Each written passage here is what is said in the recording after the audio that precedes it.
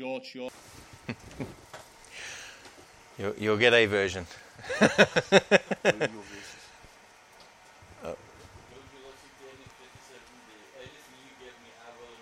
They're all there. See the little red arrows pointing to the first slide. So I'm just going to go live now. Go back. Just go down. Just keep on preaching.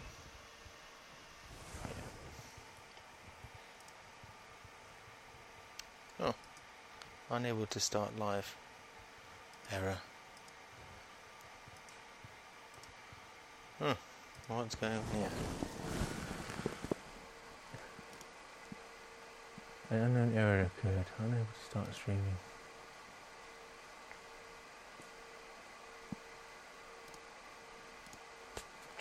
Oh well, I guess we're not streaming again today. Yes, you can still do the verses. It should all be fine. No. Nothing at all. Oh, I need my Bible. Ooh.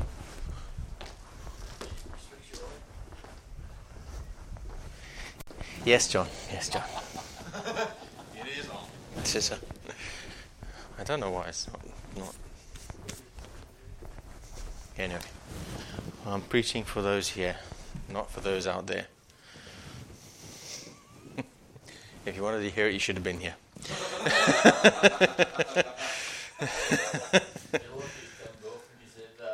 I don't mind. Come on now. I don't mind if people hear it. It is what it is. Yeah, there's not much I can do about that, I'm afraid. You Okay. want to be working for me next week? Yeah, it'd be perfect, be flawless, like, yeah. You'll be working for me. I'll get the Jesus safe preaching and it'll be working. Okay. Right, we are back in Ecclesiastes again today. Right, so in this part of the series, we saw in the last part, in part one, the futility of life without God, and that all of our work, if not centered around the Lord Jesus Christ, is vanity and vexation of spirit. I hope to continue this journey through Ecclesiastes, and this book that's full of wisdom. And we learned who the author was, Solomon, the wisest man that ever lived, apart from our Lord Jesus Christ, of course. And we're going to continue through it and try, as limited as I am, going to try and reveal some truth and wisdom contained within it. We are referring to the wisest man who ever lived. Above all, we want Christ. We want to see Christ through it all, and most importantly, present the gospel of our Lord Jesus Christ, so that others may come to the saving knowledge of Him. As we learnt last time, the name of the book Ecclesiastes is a Greek word translated from the Hebrew word for preacher, kahal, which means to assemble, or assembly leader, or preacher. It's where we get the word ecclesia, which means a called out assembly, our church. Now today we're going to look at the rest of chapter 1. We went through the first 3 verses last time. Now we're going to go through the rest of it today. So if you would stand with me as out of respect to the reading of the Word of God, I'm going to read from Ecclesiastes chapter 1 verses 4 through to 18. One generation passeth away, and another generation cometh, but the earth abideth forever. The sun also ariseth, and the sun goeth down, and hasteneth to the place where it arose. The wind goeth toward the south, it turneth about unto the north. It whirleth about continually, and the wind returneth again according to its circuits. All the rivers run into the sea, yet the sea is not full unto the place from whence the rivers come. Thither they return again. All things are full of labour. Man cannot utter it. The eye is not satisfied with seeing, nor the ear filled with hearing. The thing that hath been, it is that which shall be, and that which is done is that which shall be done. And there is no new thing under the sun. Is there anything whereof it may be said, See, this is new? It hath been already of old time, which was before us, There is no remembrance of former things, neither shall there be in any remembrance of things that are to come with those that shall come after. I, the preacher, was king over Israel and Jerusalem. And I gave my heart to seek and search out by wisdom concerning all things that are done under heaven. This sore travail hath God given to the sons of man to be exercised therewith. I have seen all the works that are done under the sun, and behold, all is vanity and vexation of spirit. That which is crooked cannot be made straight, and that which is wanting cannot be numbered.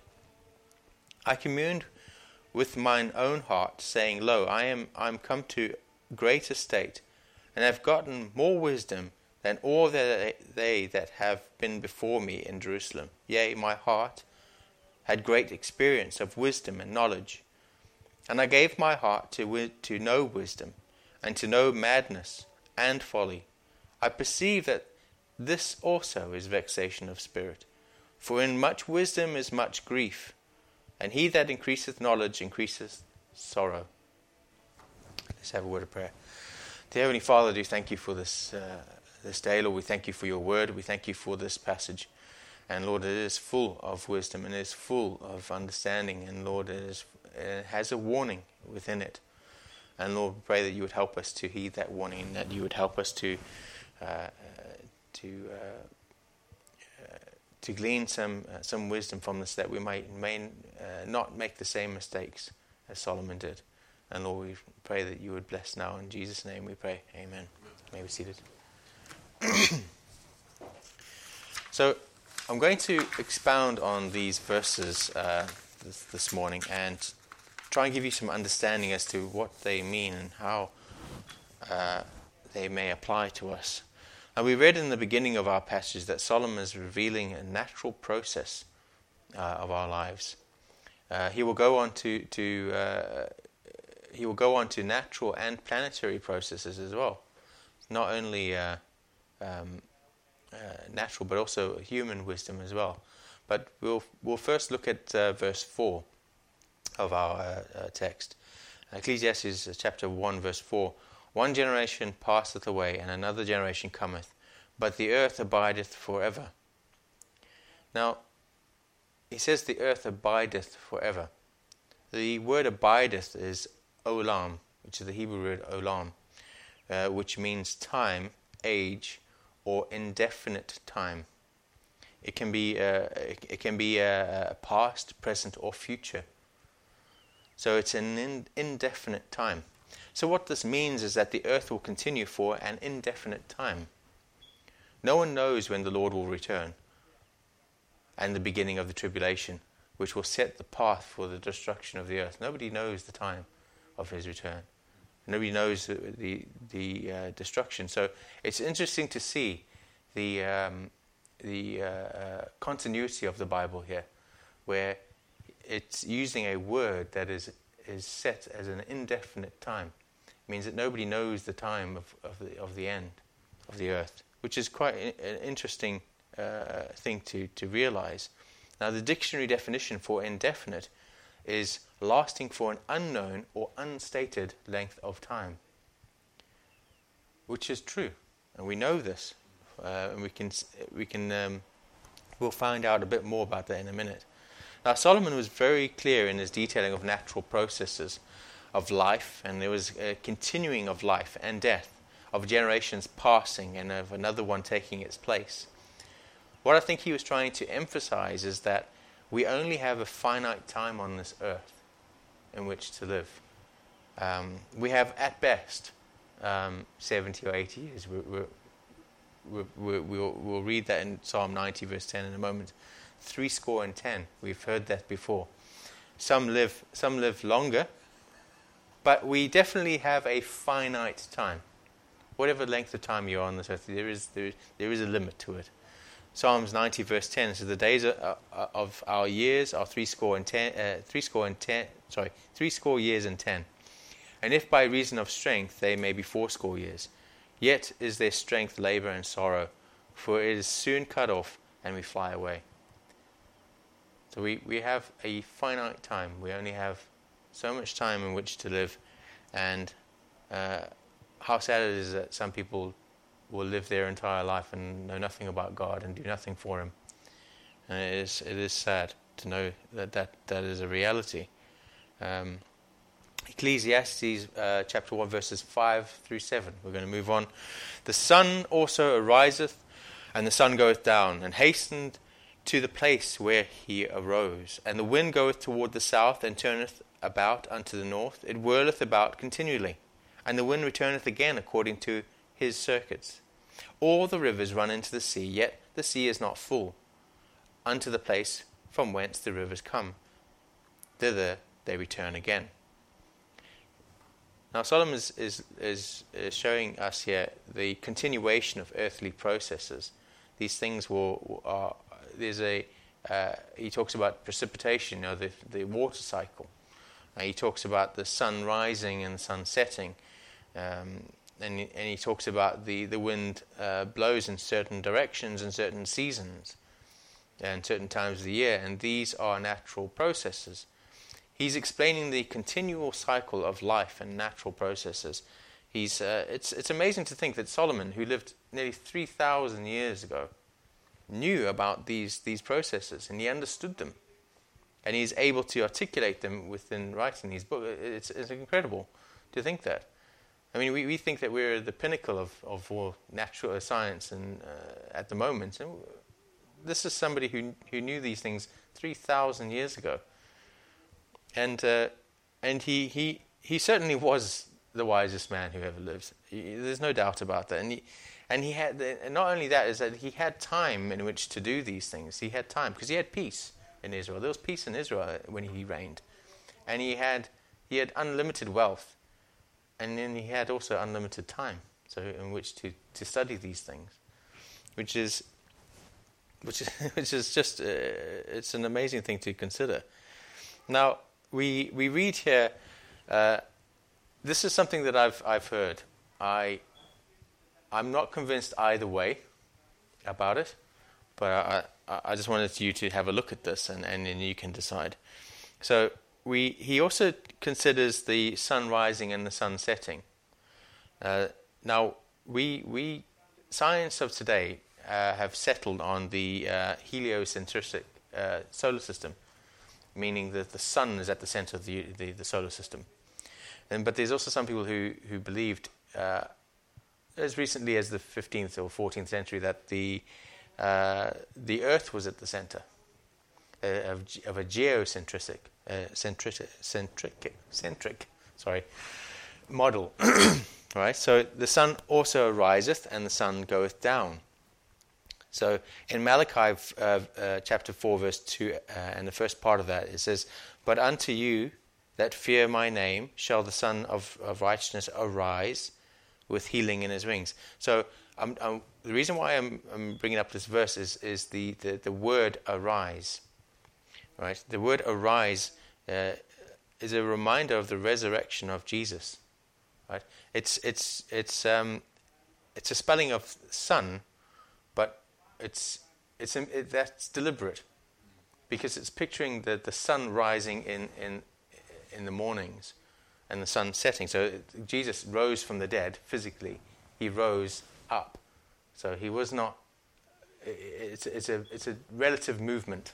It's a movement going up. So that's the word arise. And it's the same thing when the sun also ariseth and the sun goeth down. It's moving in a direction. So in the NIV, it translates it as S-O-N, the Son of righteousness, S-O-N. And now that's the right interpretation, but it's not the right translation. Right? They're interpreting it correctly, but it's not the right translation because they're missing the point. The point is that it's a physical rising up, and it's a comparison with the sun rising up.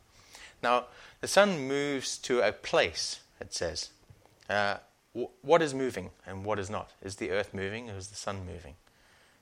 Some suggest that the geocentric model of the solar system is based on these verses. So they'll use these verses to back up their geocentric idea.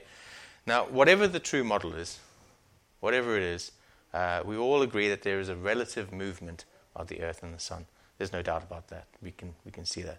But I think what we'll have to do is wait until we're in glory to find out what the actual thing, what the actual truth is. But I think we might be surprised. I'm holding out until then. I'm happy either way. It doesn't affect me. So yeah, that's just a little rabbit trail. I told you there's going to be some. So that was the first part. We're looking at natural processes in the first part of our message. And the next point I'd like to look at is human wisdom. So Solomon now changes from a natural process to human wisdom. It says in Ecclesiastes chapter 1 verses 8a, and it says, all things are full of labor, man cannot utter it. All things of nature are full of labor, right? Nothing is freely given in this world. Nothing is freely gained. We all need to labor for those things which are needful, right? Everybody agrees that that's a truth. Now, all of creation labors continually, and it continually is striving. Every creature on this planet struggles to meet their daily need. I mean, if you think of predators in the wild, they struggle. They need to find prey and they need to eat. And likewise, the animals in the field, they need to get grass. Sometimes it's a drought and they need to move hundreds of kilometers to find food and water. It's continually striving. It's a struggle. It's like a never-ending cycle. And you can compare the human existence to this in terms of the natural cycles that we saw before, which are continual, and they're a never-ending cycle. They come and they go, and they rise and they fall, and this is the same thing. We see that in this as well, where all things are full of labor, and it's a continual struggle, and we're going every day, and it never seems to end. Now, I found it interesting to think that while on earth, all the earthly things we have require labor and work, but our Heavenly Father offers salvation freely. So everything on this world requires work, manual labor, and nothing is free. But heavenly things are freely given. You can see the contrast between the world and the godly things. Worldly things and godly things are completely different. They're diametrically opposed. There's no similarities in there. And I found that interesting. And we know this verse quite well as Romans 6:23. For the wages of sin is death, but the gift of God is eternal life through Jesus Christ our Lord. And we know, and we also reference Ephesians 2:8 and 9. For by grace are you saved through faith. It is not of yourselves. It is the gift of God, not of works, lest any man should boast. See, salvation is a gift, and it's freely given. Whereas life on this earth and the material things that we need are not freely given. Now we learn from verse 3 of our text, the last message that I preached was that the word labor, what it means, and the first part of the series was Ecclesiastes chapter 1 verse 3. So what profiteth a man of all his labor which he taketh under the sun? The Hebrew word for labor, I'll remind you, is as amal, which means hard worker or laborer. We are reminded of the labor of man with Adam, the first man, and all his labor. And I'll just recap on some of the things that we mentioned last time. After all, the struggle and labor of his life, he is presented with a bleak end to his life. Now, in Genesis chapter 3, verses 17 to 19, and unto Adam he said, because thou hast hearkened unto the voice of thy wife, and hast eaten of the tree of which I commanded thee, saying, thou shalt not eat of it, cursed is the ground for thy sake, in sorrow shalt thou eat of it all the days of thy life. Thorns also and thistles shall it bring forth to thee. And thou shalt eat the herb of the field, in the sweat of thy face shalt thou eat bread, till thou return unto the ground. For out of it wast thou taken, for dust thou art, and unto dust thou shalt thou return. Now, we are also told all our labor and struggle of this life is common to man. Everyone experiences it. It is no one is spared. Everyone experiences this. It's under the sun, which meaning on earth, right? And this refers to the commonness of life. Everybody experiences these things that Adam experienced. Now we know that the ground is no longer cursed as it was in Adam's time, but still things will come up and spring up. We're using an analogy of a farmer here who grows crops and weeds come up and they strangle the crop. But it doesn't matter which industry you're in, thorns and thistles come in our lives and challenges will come. But we know that if our labor and our struggles are centered with the Lord as a frame of reference, we know that there is an end to this that is which is positive. There's a positive end to it. It's not nothing is in vain. Is what I'm trying to get to. Ecclesiastes chapter 1 verses 8b and that's all the way to 9. The eye is not satisfied with seeing, nor the ear filled with hearing. The thing that hath been, it is that which shall be, and that which is done is that which shall be done. And there is no new thing under the sun. There is no satisfaction found in life's labor and struggle. We are never full. We're never. If we try and find satisfaction and fullness in worldly things, we'll always return unsatisfied, and we'll always return lacking in something. There's never a completeness in it. Now Solomon goes on to explain that not only is there labor, but there is no new thing under the sun.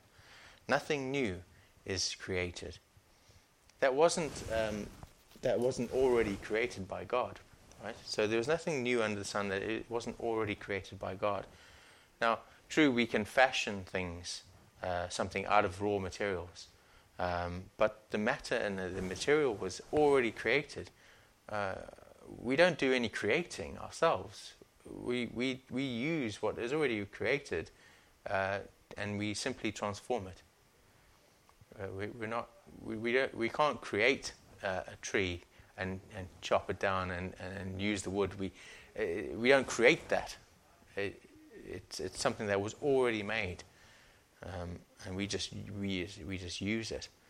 And Ecclesiastes chapter 1 verse 10 says, "Is there anything whereof it may be said, see, this is new?" He's asking us the question. It hath been already of old time, which was before us. See, here's this word "old time." Again, it's the same word that we saw that means abideth. It's the same word olam, which is used again here. Old time, old timer. There is no new thing. All has been of old time. There's that word again. We just mentioned olam. It's an indefinite time. Ecclesiastes chapter 1 verse 11. There is no remembrance of former things, neither shall there be any remembrance of things that are come to those that shall come after.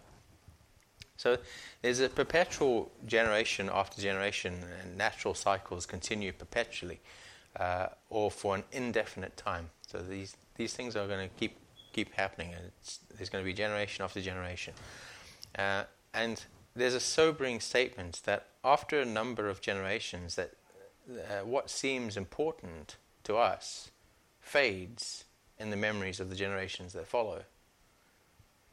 We may be forgotten on this earth by those that follow us, but do you know who will never forget us, or whose memory never fades, or who is the same through the ages? It's our Savior, the Lord Jesus Christ. He never changes. Hebrews 13:8 says Jesus Christ the same yesterday and today and forever. He never changes. Go through generation after generation, he's the same. Not only that, but once you put your faith and trust in the Lord, he will never leave you or forsake you. Hebrews 13:5 says, let your conversation be without covetousness, and be content with such things as ye have. For he hath said, I will never leave thee nor forsake thee. He will never leave thee nor forsake thee. Now the Lord remembered the promise to Noah. See, he never forgets. He remembered the promise to Noah in Genesis chapter 9, verse 15. And I will remember my covenant, which is between me and you, and every living creature of all flesh. And the water shall no more become a flood to destroy all flesh. We've never seen a worldwide flood again. He's kept his promise. He's remembered his promise. The Lord remembered the promise to Abraham in Genesis chapter 12, verse 2. And I will make of thee a great nation, I will bless thee, and make thy name great, and thou shalt be a blessing. He's created a great nation out of Israel. He's kept his promise. He's not forgotten, and he will not forget you. Lastly, the last point I'd like to go through is the vanity of knowledge. Ecclesiastes chapter 1, verse 12. I, the preacher, was, let's emphasize the word was, king over Israel in Jerusalem. Now Solomon presents us with a personal statement here. He says, I, the preacher, was king over Israel in Jerusalem. The preacher is speaking to the assembly of Jews, and he's paying particular, he's paying special attention to the youth, to the young, right? And he says, he must have had an expectation for this to be read in the future, the way he's written it. So he states that he was king, right? So he's presenting this to a generation, and it can be any generation, from one to the next, right? So it's interesting that he's writing it in this particular way, because he didn't have many children. Although he had a large harem, he didn't have very many children. I think to memory, I think he only had 3 children. Well, we know his 2 sons, Jeroboam and Rehoboam, and I think he had a daughter. But I'm not 100% sure. I'll have to check on that. But he had 1,000 wives and he only had 3 children. God doesn't bless these things. God didn't intend him to have 1,000 wives. He was only supposed to have 1. And I think it was reflected in the number of children he had. I don't think God blessed it but that's just speculation. Now, in Ecclesiastes chapter 1 verse 13, it says, I gave my heart to seek and to search out by wisdom concerning all things that are done under heaven. This sore travail hath God given unto the sons of man to be exercised therewith. Now Solomon gave his heart to seek wisdom. This was his whole life commitment. And he had the wherewithal to do it. He had the wherewithal to study and to observe things that are done under the heaven. We can't do this because we have other things that draw us or compete for our attention. We have jobs, or we have other interests that will compete for our attention, and it's no judgment. It's just it's a reality. It's we don't have the opportunity that Solomon had, but praise God that he did have the opportunity so that he could then warn us about these things. Now we have to earn money and we need to have a job, and this takes up a good proportion of our time. I'd say that's probably the major proportion of our time is working. But Solomon had immense wealth, and he had peace all around. And he could commit fully to seeking after wisdom. He could do it. He was the wisest and wealthiest man who ever lived. And he has a message for us. You know that time he said, I'm going to read this as if speaking from Solomon. He He says, remember that time that I was involved in terrible sin and followed after gods and so on. You know, this book is his final message, right, to the youth. And he says, now that I'm back, right, I want to tell you that time, remember that time that I was in sin and in folly and following after other gods? He says, don't do that. Don't go after that. He's warning the youth, and he's warning Israel. He's warning us. He says, I've seen it. I've been there. So you don't have to follow. You know, I've made that mistake. I've followed after other gods, and I've followed after wisdom and folly. And it all comes back to vexation of spirit, and it's all vanity. It's all emptiness. Right? And he's warning Israel, and he's warning us. He says, don't go down that route. He said, now, in the next verses, we're going to see how, in verse 13, is the first time that God is mentioned in Ecclesiastes, and it's an important point. God is mentioned first here. God appears 41 times in this book, but this is the first time. So he's giving a perspective from God's point of view. So he says that this sore travail hath God given to the sons of man to be exercised therewith. So we're going to find out about the perspective of how Solomon is speaking here, and how he's trying to give a perspective from God's point of view. And Ecclesiastes chapter 1 verse 14 says, I have seen all the works that are done under the sun, and behold, all is vanity and vexation of spirit. Right?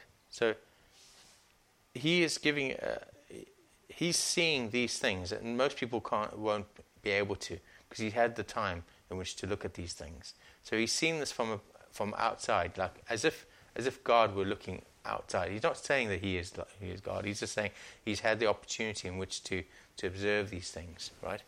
So Solomon had seen all that man has done, including what he had done, and found it all to be vanity and vexation of spirit, right? Without God.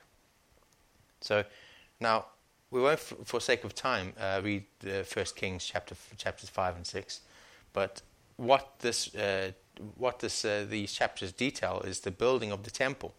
It's probably the greatest structure that was ever built. Right? Now, we can say that because it was built by the wisest and the most wealthiest man who ever lived. Right? And he had the best materials, and he had the best craftsmen, and he had the best instruction. Right? So we can say without doubt this building was probably, or was, the greatest construction that has ever been. And he also built a house, right? And he, you know what? He once the temple was built, he also built himself a house. But the temple was destroyed because the work became vanity. The temple was destroyed because the work became vanity when the Jews did not fear the Lord. Right? When they went away, when God left the temple, because the temple was a place in which God abided, right? And that's where he was. But when the Jews rejected God and turned away, the building became vanity, became emptiness, worthless.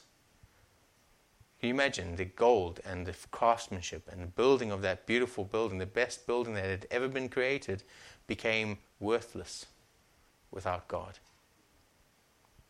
Can you see the picture of that?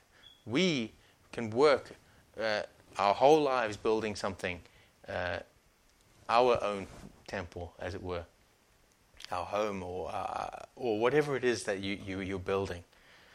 But if it's without God, it is worthless. It is emptiness. Like we learned about that word emptiness and what it means. It means that it is of no point. It has no worth.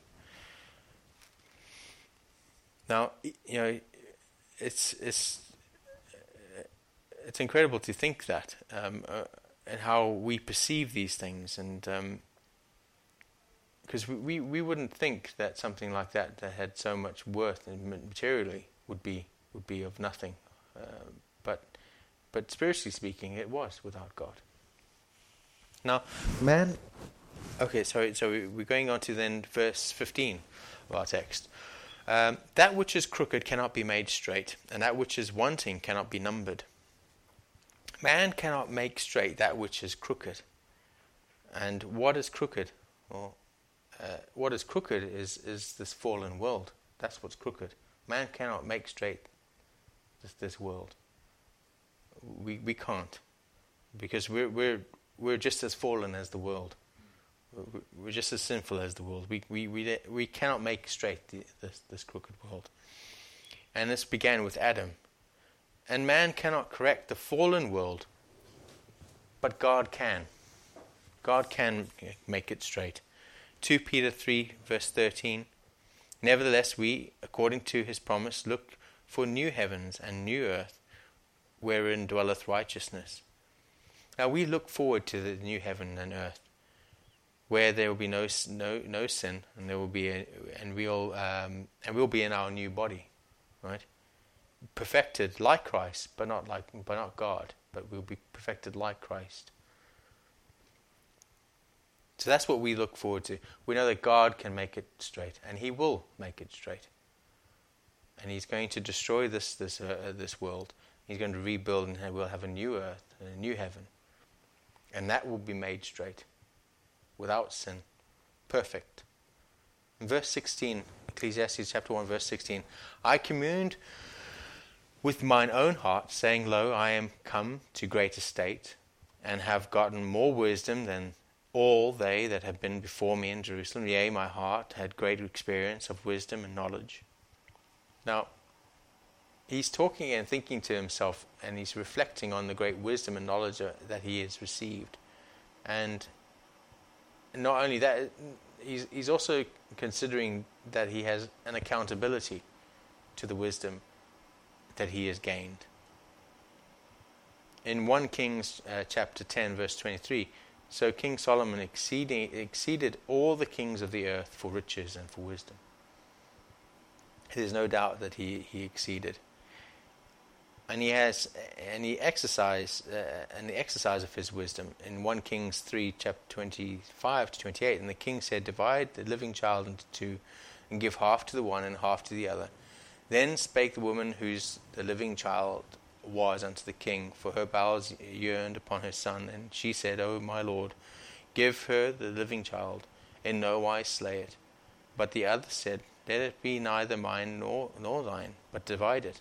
And the king answered and said, Give her the living child, and in no wise slay it. She is the mother thereof. And all Israel heard the judgment which the king had judged, and they feared the king. For they saw the wisdom of God was in him to do judgment. So he knew that the wisdom he had accountability. And that with that accountability had he exercised that wisdom, and he exercised it. Ecclesiastes chapter 1 verse 17. I gave my heart to know wisdom and to know madness and folly. I perceived that this also is vexation of spirit. Now he went after wisdom and madness and folly. He realized both were vexation of spirit. He experienced both wisdom and folly in the same manner. Now, we can assume that Solomon was 21 when he started to reign, when David was 70, because David had Solomon at age 49. Therefore, Solomon died at 61. Right? So he reigned because he reigned for 40 years. We can work that out. So we know that he was 21 when he started to reign, because David died at 70. And Solomon, because David had Solomon at age 49. So if you obviously take 49 from 70, you get 21.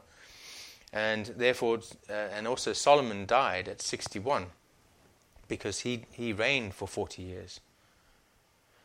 So he didn't get to 70.